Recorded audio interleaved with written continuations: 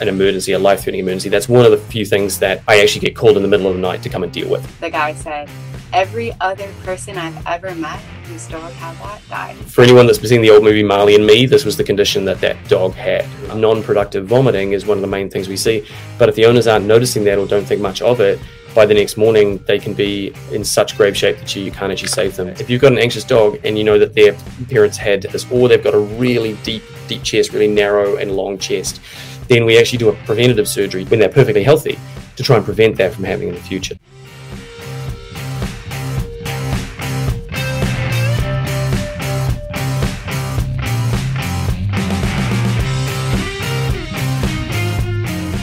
We have a very special guest today, Dr. Mike King. He is a board-certified veterinary surgeon at Canada West Veterinary Specialist. Pleasure to be here. Okay, we have one more minute. Should we try to bang out how can I prevent GDV? Yeah, totally. Absolutely. I think that's a good one because it's another one that certain dogs are prone to, and it's good to know ahead of time. What GDV stands for is gastric dilatation and volvulus. What that's a fancy term for is the stomach is twisted. So the esophagus comes down, goes into the stomach, and then goes out in the intestines. And that stomach twists on itself. So then food inside the stomach is producing gas. That gas can't escape, so you get a bigger and bigger stomach forming. And that also is an emergency, a life-threatening emergency. That's one of the few things that I actually get called in the middle of the night to come and deal with. I actually had one just a couple of weeks ago where I got a phone call at midnight to go in and operate.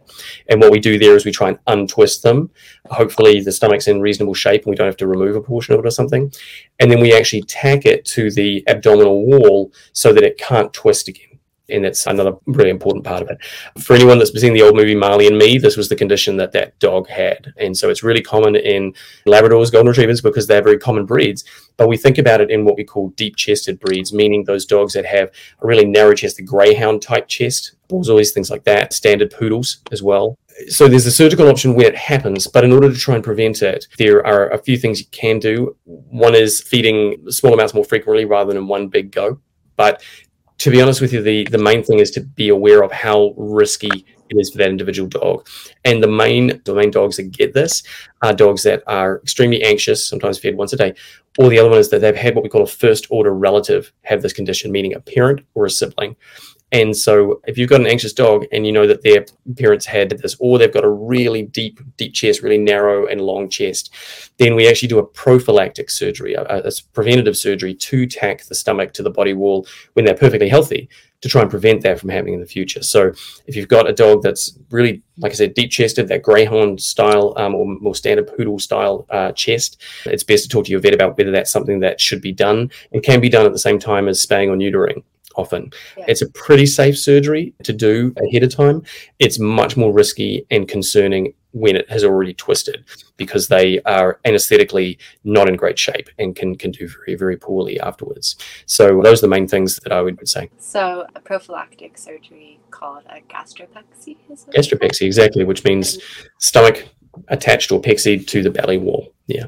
Now there are even places that do it laparoscopically. So. Yeah, I was going to say that. I actually did one last week where we do it minimally invasively. So we have a tiny little incision to keyhole surgery to get the camera in to look around, then another incision to grasp the stomach, bring it up to the body wall and attach it there. So it ends up being something that's pretty low risk and pretty comfortable for the pet. And then we're not having to do a really big surgery on them like we do when it happens as a twist. It's good for people to know that there's a preventative option.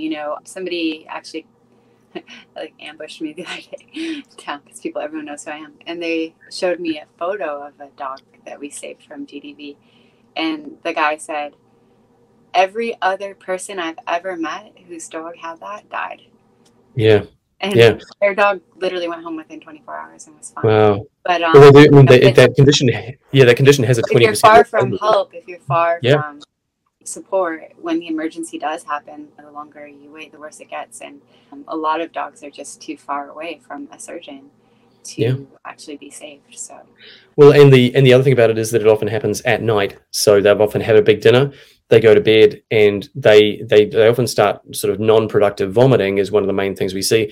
But if the owners aren't noticing that or don't think much of it, by the next morning they can be in such grave shape that you can't actually save them. So that's, like I said, why it's one of the few things that I actually get called in the middle of the night to come and operate.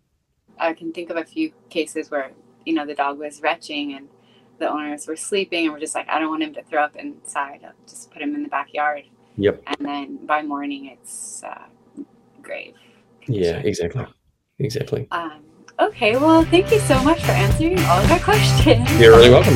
Very helpful.